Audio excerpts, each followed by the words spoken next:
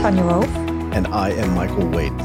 Welcome to the Moneymakers podcast brought to you by Sophia.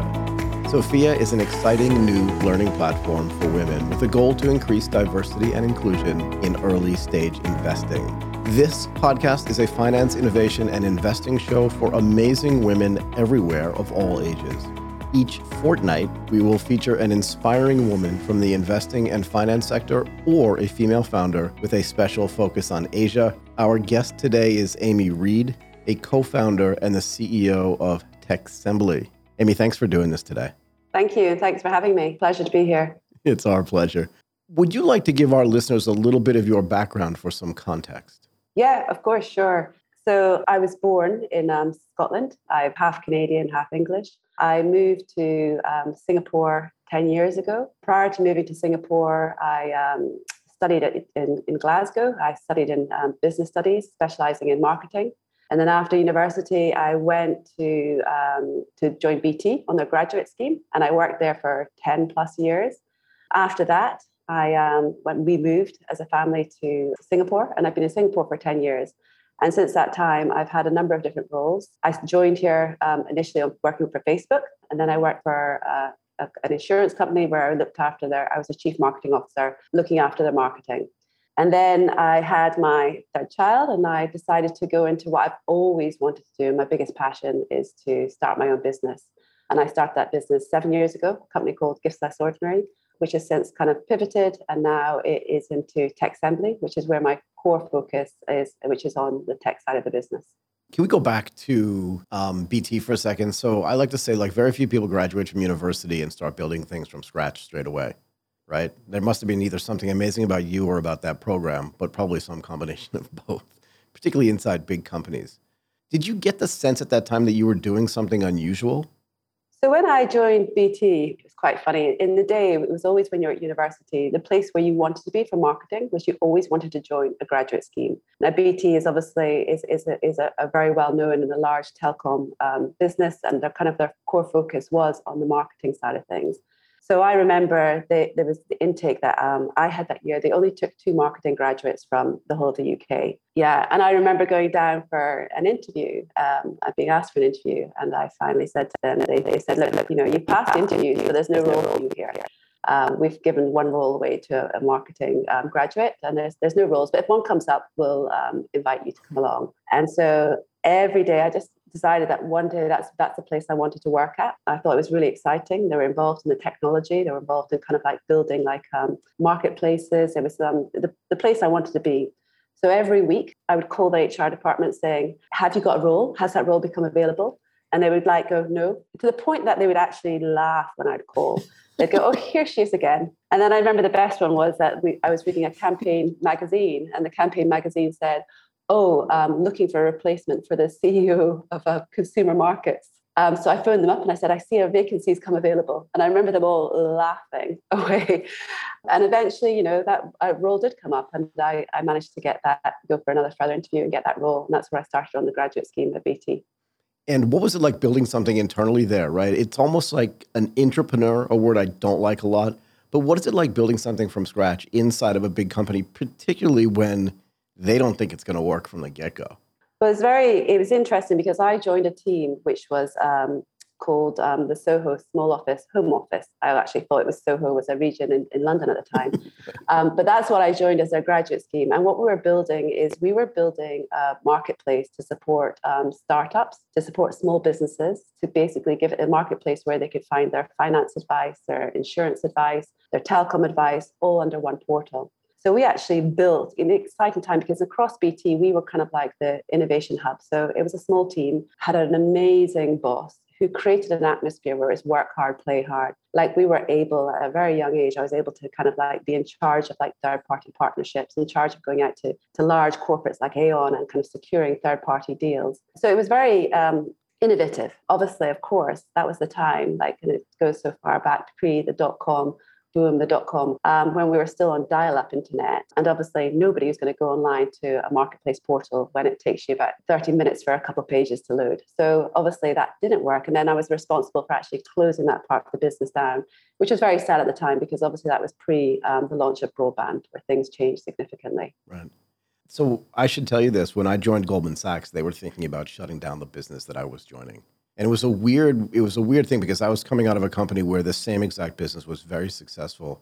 And I say we because obviously did not do this alone. And that's one of my business tenets. I don't think anybody succeeds alone. We took that business from $8 million a year to $135 million a year and basically freaked out management because they never thought it was possible. But I'm not telling that story to say about me. It's just about what you learn in that process of going through things. When you look at an opportunity, right? So you said earlier, you wanted to do the thing that you always wanted to do, which was run your own business. So it sounds like you've always been quite entrepreneurial. Do you want to walk us through a little bit how you got from working at these big companies to starting your own company? So I had a lot of exposure. And I think even in the early days of BT, that little team that we worked with was almost seen as kind of like a mini incubator. Yeah. Like we were able to kind of like to innovate, to explore. And I got a taste for it. Now I've grown up in an entrepreneurial family. So I've kind of seen from my parents, like, the highs and lows of being an entrepreneur. And it's always something I knew from a very young age I was going to do. It was just a case of finally when the time is right. I was so grateful for the time I had with BT and the graduate scheme because I learned a lot. Like I learned, working with great teams, being able to live in London. It gave me the foundation I needed to kind of like to move on. The taste for entrepreneurial, I think, is something that's always there in you. And I think I remember there was a time in my path at BT, I hit kind of like what I'd say was a roadblock. I was promoted a few times quite quickly. And I remember going for an interview for my promotion. And it was supposed to be a walk in the park because I was due it.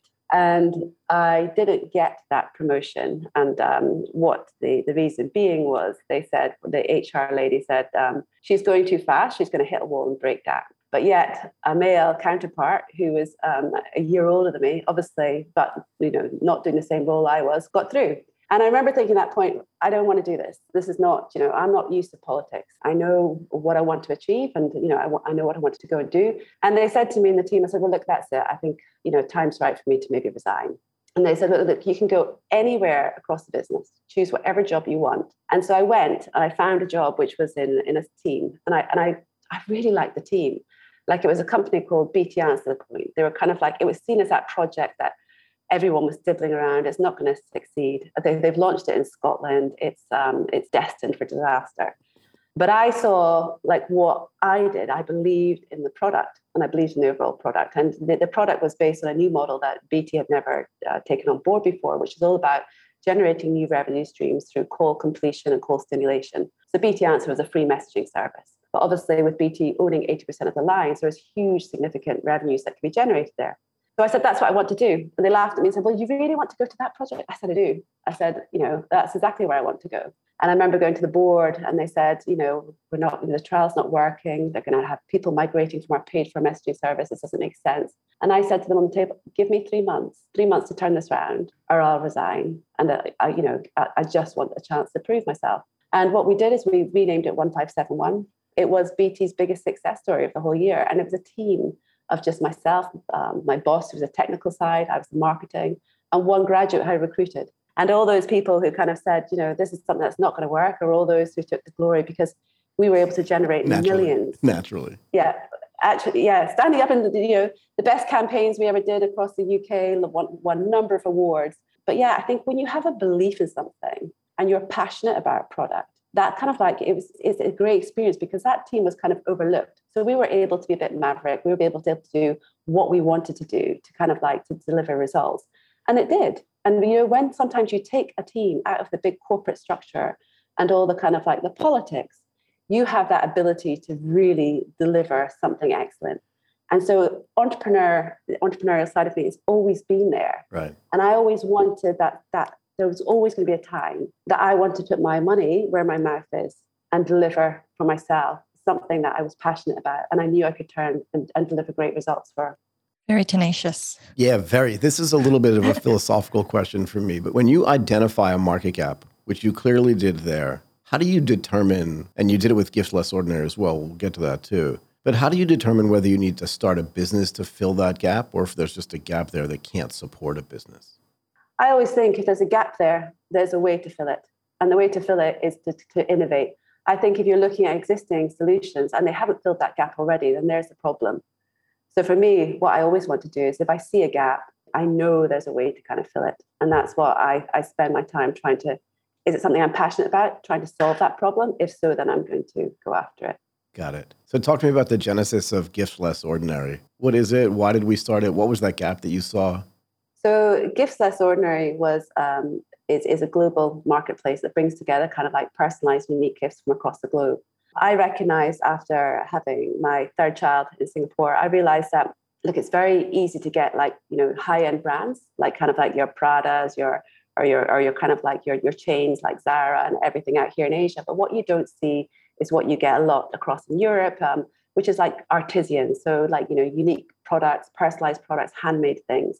So I decided that what I wanted to do was to bring those brands to Asia. So I built a global marketplace, and my focus was to not just be on Singapore, but to look across borders. So I wanted to have a storefront in Singapore, and I wanted to have a storefront in Hong Kong. And I wanted the store in Singapore to bring together great Singapore artisans with international brands that haven't been seen here before. And in Hong Kong, do the same, support Hong Kong brands with international brands. So that was kind of like my unique premise. I realized that in these markets, there's a real opportunity to kind of like bring brands that haven't been seen here and launch them into Asia. So that's kind of like where Gifts Less Ordinary first came from. This is also where Amy and I met maybe 4 years ago. 4 years ago. 4 or 5, wasn't it? Yeah. I'm losing track of time. I'm still 28. And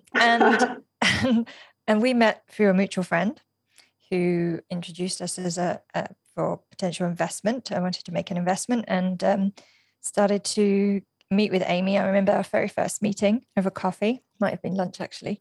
And I remember thinking all the things that I've just thought about listening to you again, talking about your career, which is tenacity. And I knew that whatever you did, whether it was continue with Gifts Less Ordinary or spin it off as you've done, which I'm sure we'll hear about in a minute, I knew that it was going to be successful. And I think that that's one of the biggest learnings I've made as an investor is believing in that feeling. And I'm so glad that with you, that's actually paid off for me, and also in the personal relationship. So I liked you from the start. So I think that also helps significantly with making an investment decision, particularly in the early days. We spent a lot of time together.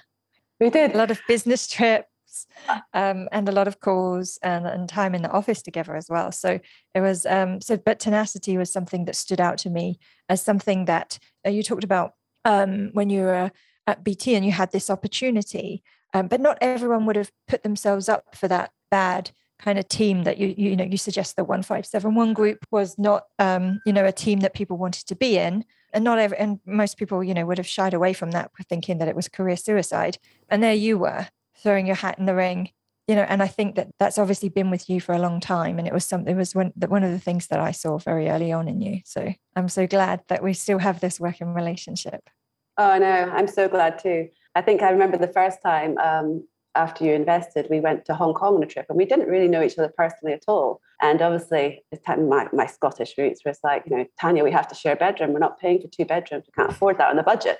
So we had to share a room in this hotel in Hong Kong that had a leaking bathroom, and we kind of got to know each other very quickly, very early on. And I think we realised that we got stuck in, and that the support's there. And I think that's great to have kind of like this ecosystem where you bring together kind of like women who support one another, who genuinely support one another. I think that's the most important thing, and I think that's what I'm very grateful for. Same. So you started Gifts Less Ordinary. You had the vision to grow this marketplace. And did that work out as you thought? Or where did that take you? Because obviously now we're looking at a spin-off business, which is your primary focus. So how did you get from one to the other? I know the answer to this, but I think it's a really interesting story and something that I retell a lot of people as well. I offer you up as an example. I hope you don't mind. As a fantastic example of a pivot or a spin-off, should I say, but love to hear what your thoughts are on that. Yeah. So we had originally built, I think this was Gifts Less Ordinary on the Magento platform, and Ross, who's one of our co-founders, he actually had built the original platform. And Ross and I used to challenge each other in the early days when he was still at the agency side and saying, look, we need to do customizations. He said, no, you've got to have one base currency, you've got to do this, the platform doesn't allow it. Anyway, over time, I persuaded him to do a lot of customizations on the site. And of course, then the site no longer became fit for purpose. It was kind of like causing a lot of re-indexing issues. And the realization was that, it was too difficult to support. Like if you want to deliver something that is kind of like multi-region, multi-logins, the way e-commerce should be, it was too hard on what we currently had. And we had a support agency here as well, who then turned around to us one day and said, we can no longer support your platform. It's too complex. And he said, and I said, so you, in terms of not going to support it, are you going to support it from any capacity? No. And I said, but you're basically telling me my business is going to have to go under. There's nothing we can do. It's too complex. We can't support this. And I remember exact time I had that call, and I was outdoors and I felt like the walls were just kind of enclosing in. Yeah. And I thought to myself, you either have a choice here. You either have to accept that somebody's told you that this isn't possible, or you kind of build this yourself and you do it from scratch. So together with Ross, who was our CTO at the time, who was a co-founder of the Magento agency back in the UK, along with two other developers who I'd worked with very closely in Singapore in previous projects, we came together, the four of us, and we built a solution that was the solution that we required. And at that point, we re-platformed Gifts Less Ordinary. But that took a time for us to realize, when I got that news, you either crumble and you think, we can't go any further. We cannot invest, a few $100,000 into re-platforming. It doesn't make sense. Even though Gifts Less Ordinary was making 7 figures in revenue plus, it wasn't, a marketplace. It's hard to make it kind of like, profitable unless you kind of have further investment and you really scale that business up. So it was, for us, it was, what do we do? And we made that difficult decision to re-platform. And it was a cost to us, the business. It was a huge risk. But we wanted to do it right. And I wanted to promise that, at that stage, I would never let any other business down the way I was let down. And I think there's something so powerful in terms of like, if you're a tech company, you deliver upon kind of like what your customer promises are. If you take a client on board, you make sure that client's successful. So after a year and a half, we basically built the technology and we, scoped it. So I'm not the techie person. I have a team of technical people, but I'm the very commercial person. So often a lot of the times we kind of debate about what should be, what shouldn't be. And they say, well, it's too hard. If it's too hard, then build it. And that's the way we go about it. So you can, and Tanya knows, she knows our team very well about the debates that we have. But we built a very, very robust solution. And then we happened to be at a conference in Rise in Hong Kong, and we met, and Tanya, you were there with me at this point. I saw the video yesterday, actually, from you. Remember the guy interviewing you? It was great. It brought back some great memories. It was a good conference. It was a very good conference. And coincidentally, we had HSH, who own the Peninsula Hotel Group, come up to us and said, we love what you've built. Like, how do you have an e-commerce solution that allows for you to kind of have multi-storefronts on one site? Is that something that you could license? So we had a number of different discussions with them over the course of about a year. And we decided that working together, we were going to license our technology and build a solution that kind of supported what they needed, which was an e-commerce platform that allowed for multiple hotel properties to be situated on one centralized platform. But each of these properties could have their own team access. So for instance, the Hong Kong team could manage their storefront, manage their logistics, manage their orders. The Beverly Hills team could manage their independent storefront. But all in analytics, all insights were held within one centralized platform.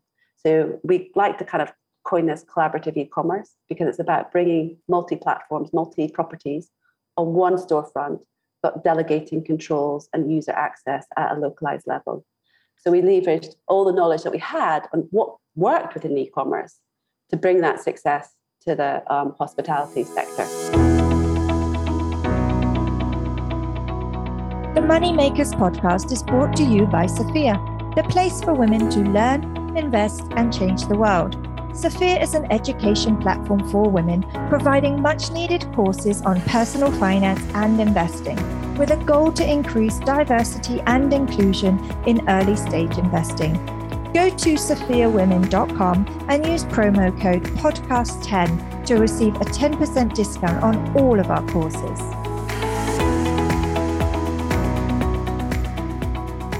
Can you just run through what some of those complexities were that your previous agency did not want to deal with?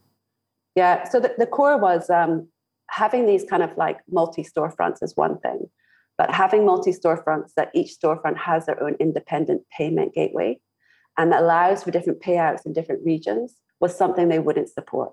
So for instance, they would always conform to, no, you need one base currency. So your main currency is USD typically.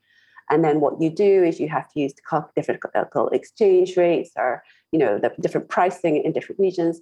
Now that doesn't work. Like if you're a hotel client or hospitality client, or even like with us, you want to ensure that your rates and your pricing is fixed to the local market needs. Right. You want to be able to say, a storefront is not just about using a translator tool or using a different base currency. It's about each storefront should have its own unique content. It should be able to be translated in its own language, not using a language translator, but actually hard-coded into its own language. It should be able to be created locally, all of the content, everything, and being able to adapt that to local nuance of the market. Now, with hotels and specifically, who knows your customers better than your local teams, your local properties? You want to give them the controls that they can go in. They can manage like local promotions. So maybe one day you're doing a mooncake festival, or one day you're doing Father's Day in different regions, and you're being able to support those unique occasions. And your local properties want to feel that they're empowered enough to say, I can manage the e-commerce storefront. I'm going to make sure it's relevant. But at the same time, the central team want to ensure there's brand consistency, there's kind of like overarching controls. And that is what our core solution allows for.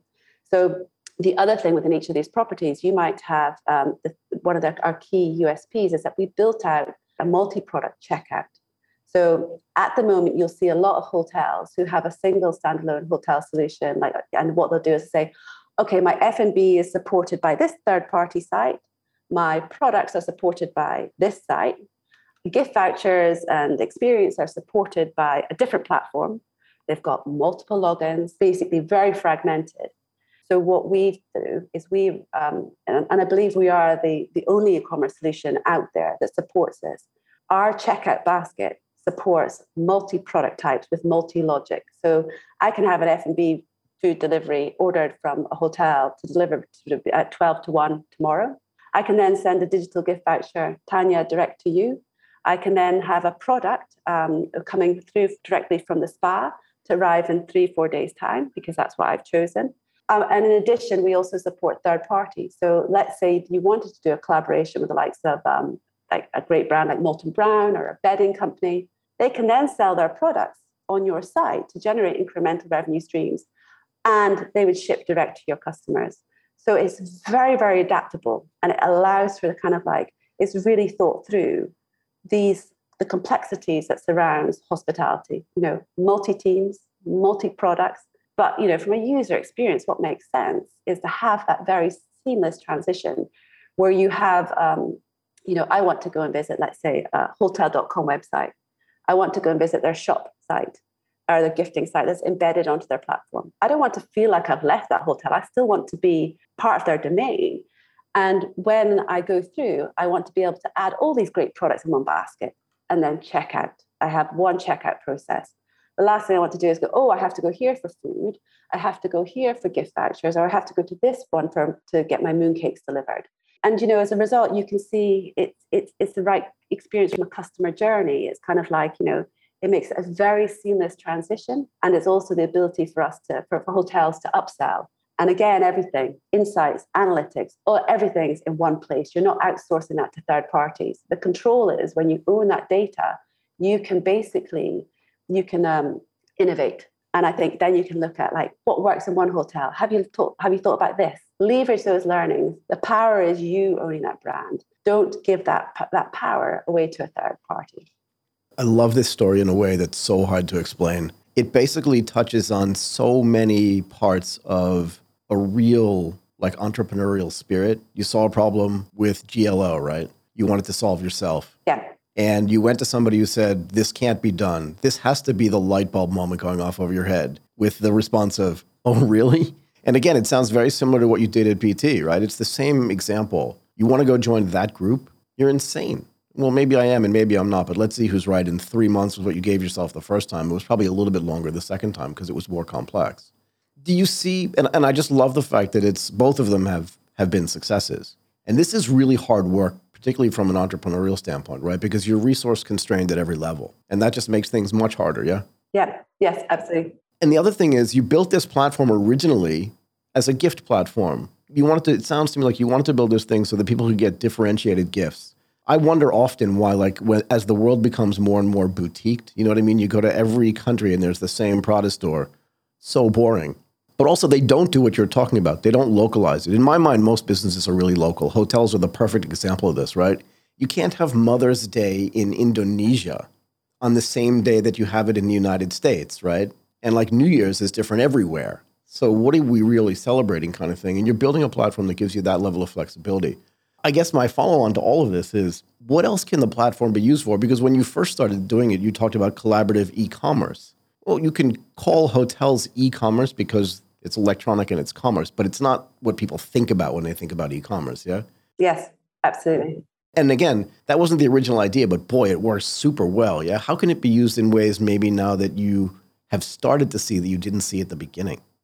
So it's really interesting is that what our core is as well is a marketplace. Yeah. So our core is kind of like being able to have multi-vendor, like multi-products. Where we see this industry going is hospitality brands don't want to push, like luxury hospitality brands. It's really important that they offer the kind of like, the right products. They're seen to be on the right marketplaces, and they're seen to be with people who kind of understand and respect what their core brand values, like customer service, excellency is everything. Now, what we had seen before was a lot of these hotels originally, when obviously in the pandemic, they kind of jumped and thought, right, I've got to go and be on this kind of like this third-party F&B site. Now, when you're not in control of that last mile, that is very difficult for you to control that level of service. Exactly. Like luxury brands want to own that whole last mile. So for us, we are looking at in terms of like, logistics integration, like, being able to be that kind of like that trusted provider. But we're also that helping to support. So where we see this going forward is we want to create like an ecosystem where we can help hospitality brands with their products, push them out into new audiences. And for us to do that, become kind of like the aggregator where we work with selective brands. Curated, exactly. And then it's up to the hotels. Do you want to feature on this platform? Do you want to feature on that platform? If so, you can kind of sync it across. And because we enable marketplaces, we enable, a well-created marketplaces, then you can kind of like be able to kind of like push products onto different platforms to help generate different audiences and different awareness. Yeah. So that's where we see this going. There's so many things we are working with within the hospitality that we see as great opportunities, like event kind of like bookings. There's a lot to build on to even improve our product even further. And a lot of it's driven by working with the hotels, and we work in partnership with them. Like if they have a problem, we want to solve that problem. Right. And I think that's why they like us, because we say, right, you know what you're dealing with, if we did it this way and we introduce that as an enhancement to our overall SaaS platform, it's going to benefit all of our clients. And it's going to generate significant revenue streams. And that's kind of like where our core is. We want to be that partnership for them to help deliver results, increase conversions, and drive incremental revenue where they never thought it was possible before. Do you see hospitality as the core of your future at Techsembly? Yes, we do. We do. Yeah. The hospitality is our core, but hospitality also expanding into marketplace hospitality as well. Or empowering marketplaces, because that's something that we do very well generally. So at the moment, the hospitality is what we're 100% focused on. And the reason being is because, we see there's a huge opportunity for these brands to make a difference. Like, and you look at the retail luxury space, like these hotels are experiential brands, they're luxury brands. People come to them because they trust in them. They expect a consistent standard of service. As soon as they kind of like push into kind of like to the retail space, they're a huge threat for luxury retail. And what we want to do is help to kind of like to enable that for them, to help them push and pivot into new ways. Hospitality, they have been so adaptable over this period. They will be the key success in 2022 plus. And that's because they've been so adaptable to kind of like what's happened to them. Like, with And also with resourcing constraints and everything else, they've managed to pivot, to think clever, smart. How do we want to run our e-commerce going forward? We don't need multiple platforms. We need to be smarter about how we do e-commerce. And we need to be kind of like much more, a seamless, integrated approach. And that's what Techsembly does and offers at our core.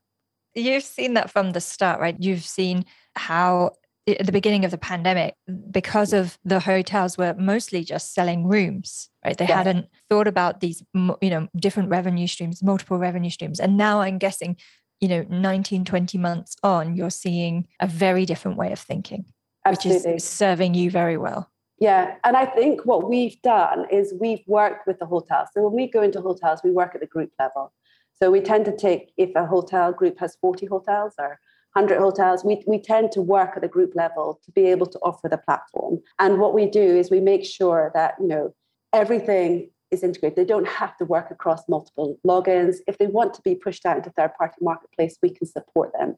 But it's really important that we take it at group level, because the group brands want to be able to ensure that they retain control and retain consistently high quality brand value. We've spent so many years in building an e-commerce solution that is robust, but most importantly, secure. Like, we're all ISO certified. Like, before we even onboarded one client, it took us like 9 months of making sure the technology was secure and fit for purpose. And that is kind of like something that's very, very key for us. You see a lot of pop-up kind of like e-commerce stores and sites, but how are they managing your data? Have the security process in place? For us, that is paramount. And that's something that, it's taken us a long time sometimes working with these clients. Like, we've just signed a couple of big groups in the last couple of weeks. And with these clients, some of them have taken like 9 months to a year's negotiation. But, it's important, and it's important to get it right. Do you find, or have you found with some of these big luxury experiential brands, as you mentioned, that they had been having platform fatigue for the platforms on which they were already situated, and that the necessity to curate, right, meant that there was too much noise on the other platforms and not enough signals for consumers that actually wanted to use their brands, and that their brands were getting mixed up with other brands that maybe were not at the same level? Exactly. Yeah. And also diluted their brand value. Yeah. So the last thing, if you are a luxury brand, you want to associate yourself with other luxury groups. And I think what you're seeing a lot of, particularly with kind of like these F&B marketplaces, they're great in terms of like, a quick win. They take a 30% commission sometimes. Others are different. But your brand, your products are being diluted by others. And they might not be the same quality, not be the same standard as you. Customers come to your hotel.com or your brand.com site because they trust you. Right. So, having your products available through those kind of like on your hotel.com site, they expect that same consistent quality of service that they've trusted from you for the last 10 plus years. And do you see the same opportunity for existing e-commerce companies like Prada, like Chanel, like Polo Ralph Lauren, that have sites, but that don't have the same sort of flexibility and localization possibilities that Techsembly offers? In other words, the hospitality groups have noticed this right away. They, like you said, they had the biggest challenges in the last 18 or 19 months because most of their business went to zero, close to zero. So they had to go through all of this innovation process. But if you now go to a business like, just because you mentioned it, Prada, and you can literally localize their business, do they see the benefits of that as well? Or have you not even tried to sell to them yet? To be honest, we've been very much more focused on the hospitality and marketplace as our core. But you're absolutely right in that there is a significant value in that. So where we are best is when it's like a multi property or multi-team. So if they have teams in more than one location and they want to empower those teams to manage, a great example is a distributor. So a distributor might like kind of like a luxury watch distributor might have kind of like be selling in Singapore, Indonesia, into Thailand. Now, they would want each of those independent stores who basically who have their product inventory at a store level to manage and control those storefronts.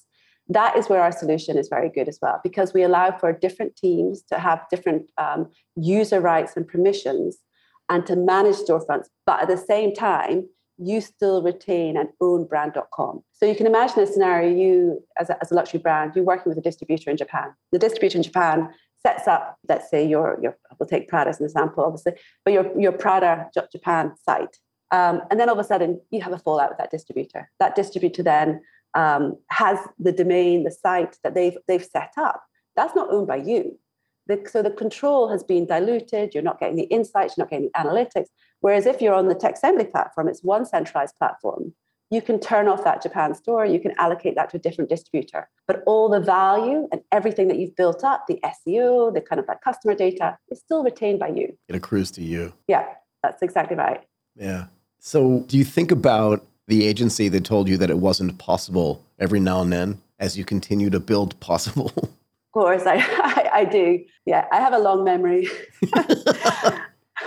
I think that the truth is as well, though, it goes back, is I think I've learned in life that lots of people will tell you no, and you can't do something. And I think my husband would call it my stubbornness is, well, actually you can. And I think the truth is, I remember a very early age, I was even at school, I remember at the age of 14, I was kind of had my head in the clouds, as people would say it. Like I was an idea person. I wasn't very academic. I wasn't like, spending time studying. And I remember being at this moment when I had a career counselor who said to me at age 14, I said, where do you want to go? I said, I don't know. I said, I see my mum working in business. I've decided I'm going to do business. And it's in Scotland. I've decided I'm going to go to Strathclyde University, which is supposed to be the best business school in Scotland. And he laughed at me. And he said, well, actually, I think you should maybe reconsider and think about whether you want to drop out and go to beauty school. And at that point in time, I remember, and I will always remember it. Yeah, really, yeah. And I remember thinking to myself, I can't quite remember what I said, but I did end up in detention. But I can guess. But the point was, it stayed with me. And when I said, right, well, that's where I'm going. I'm going to go to that university. And not only am I going to go to that university, I'm going to make sure I get on that graduate scheme. So actually, sometimes I like it when people tell me, no, you can't do that, because that's kind of like what fuels me. You just, it drives me. And I think that's so important for everybody nowadays. So you'll always get no's. Like that's just the way of life. But as long as you believe in yourself and you believe in what you're building, you can make it happen. Yeah, I really believe that the world is separated at scale into two types of people. Those that always answer no without thinking first. For some reason, maybe it's just too hard for them to get their head around, or they just don't want to do it. And those who say yes and figure stuff out. And I know that's a massive generalization, but it's hard for me to deal with people that are constantly saying no, right? Yeah. How about give me more information? How about let's try it first? Because even if it doesn't work, at least we learn something along the way. I mean, in a way, Gifts Less Ordinary is the perfect example, right? Like you said, it was reaching this certain scale, but then you had to figure something else out. But if you weren't in the game, you were never going to figure that out, if that makes any sense. Yeah, absolutely. Absolutely. Yeah. And it's not the end result, it's the journey that matters. And I think, what I've learned along the way, no one can take that away from you. Exactly. You learn to be resilient. Yeah. You learn to kind of be adaptive, adapt to kind of like, challenges. And you think to yourself, there's nothing that I can't overcome until another obstacle comes. And you go, right, let's focus, think outside the box. How do we tackle this one? Let's move on. And, and that's kind of, that's part of the fun. And I know entrepreneurial, being an entrepreneur is very, very hard. I mean, I think Tanya sometimes seen me that, where it's kind of like, like when we started Gifts Less Ordinary, the early days and all this happened with the technology, like, I was worried about how do I pay staff salaries next month. I mean, You have to go through that. And I think if you don't go through that, you don't really kind of like, learn to be that kind of like adaptable. It is a journey. It's a journey. And I wouldn't change it, because despite sometimes it being, very challenging and, I love it. It's like, running a marathon, you get that buzz. And so when you face an obstacle, it actually gets me more excited than anything, because I've got to think to myself, just think of a way around this, think about this differently. Yeah, I mean, it is a marathon, right? It is. It really is. It's not a sprint. It's definitely a marathon. And I've only run a half marathon, to be fair. But, when you get to that 15th, 16th kilometer, you're thinking, I'm done. But you're not, because you got 5 more to go. That's it. Exactly. Right? Exactly. Anyway, I want to thank Amy Reed, a co-founder and CEO of Techsembly, for doing this today. You were awesome. Thank you. Thank you so much, Michael. Thank you, Tanya, for having me. It's been a real pleasure. And I've really enjoyed the chat, so thank you.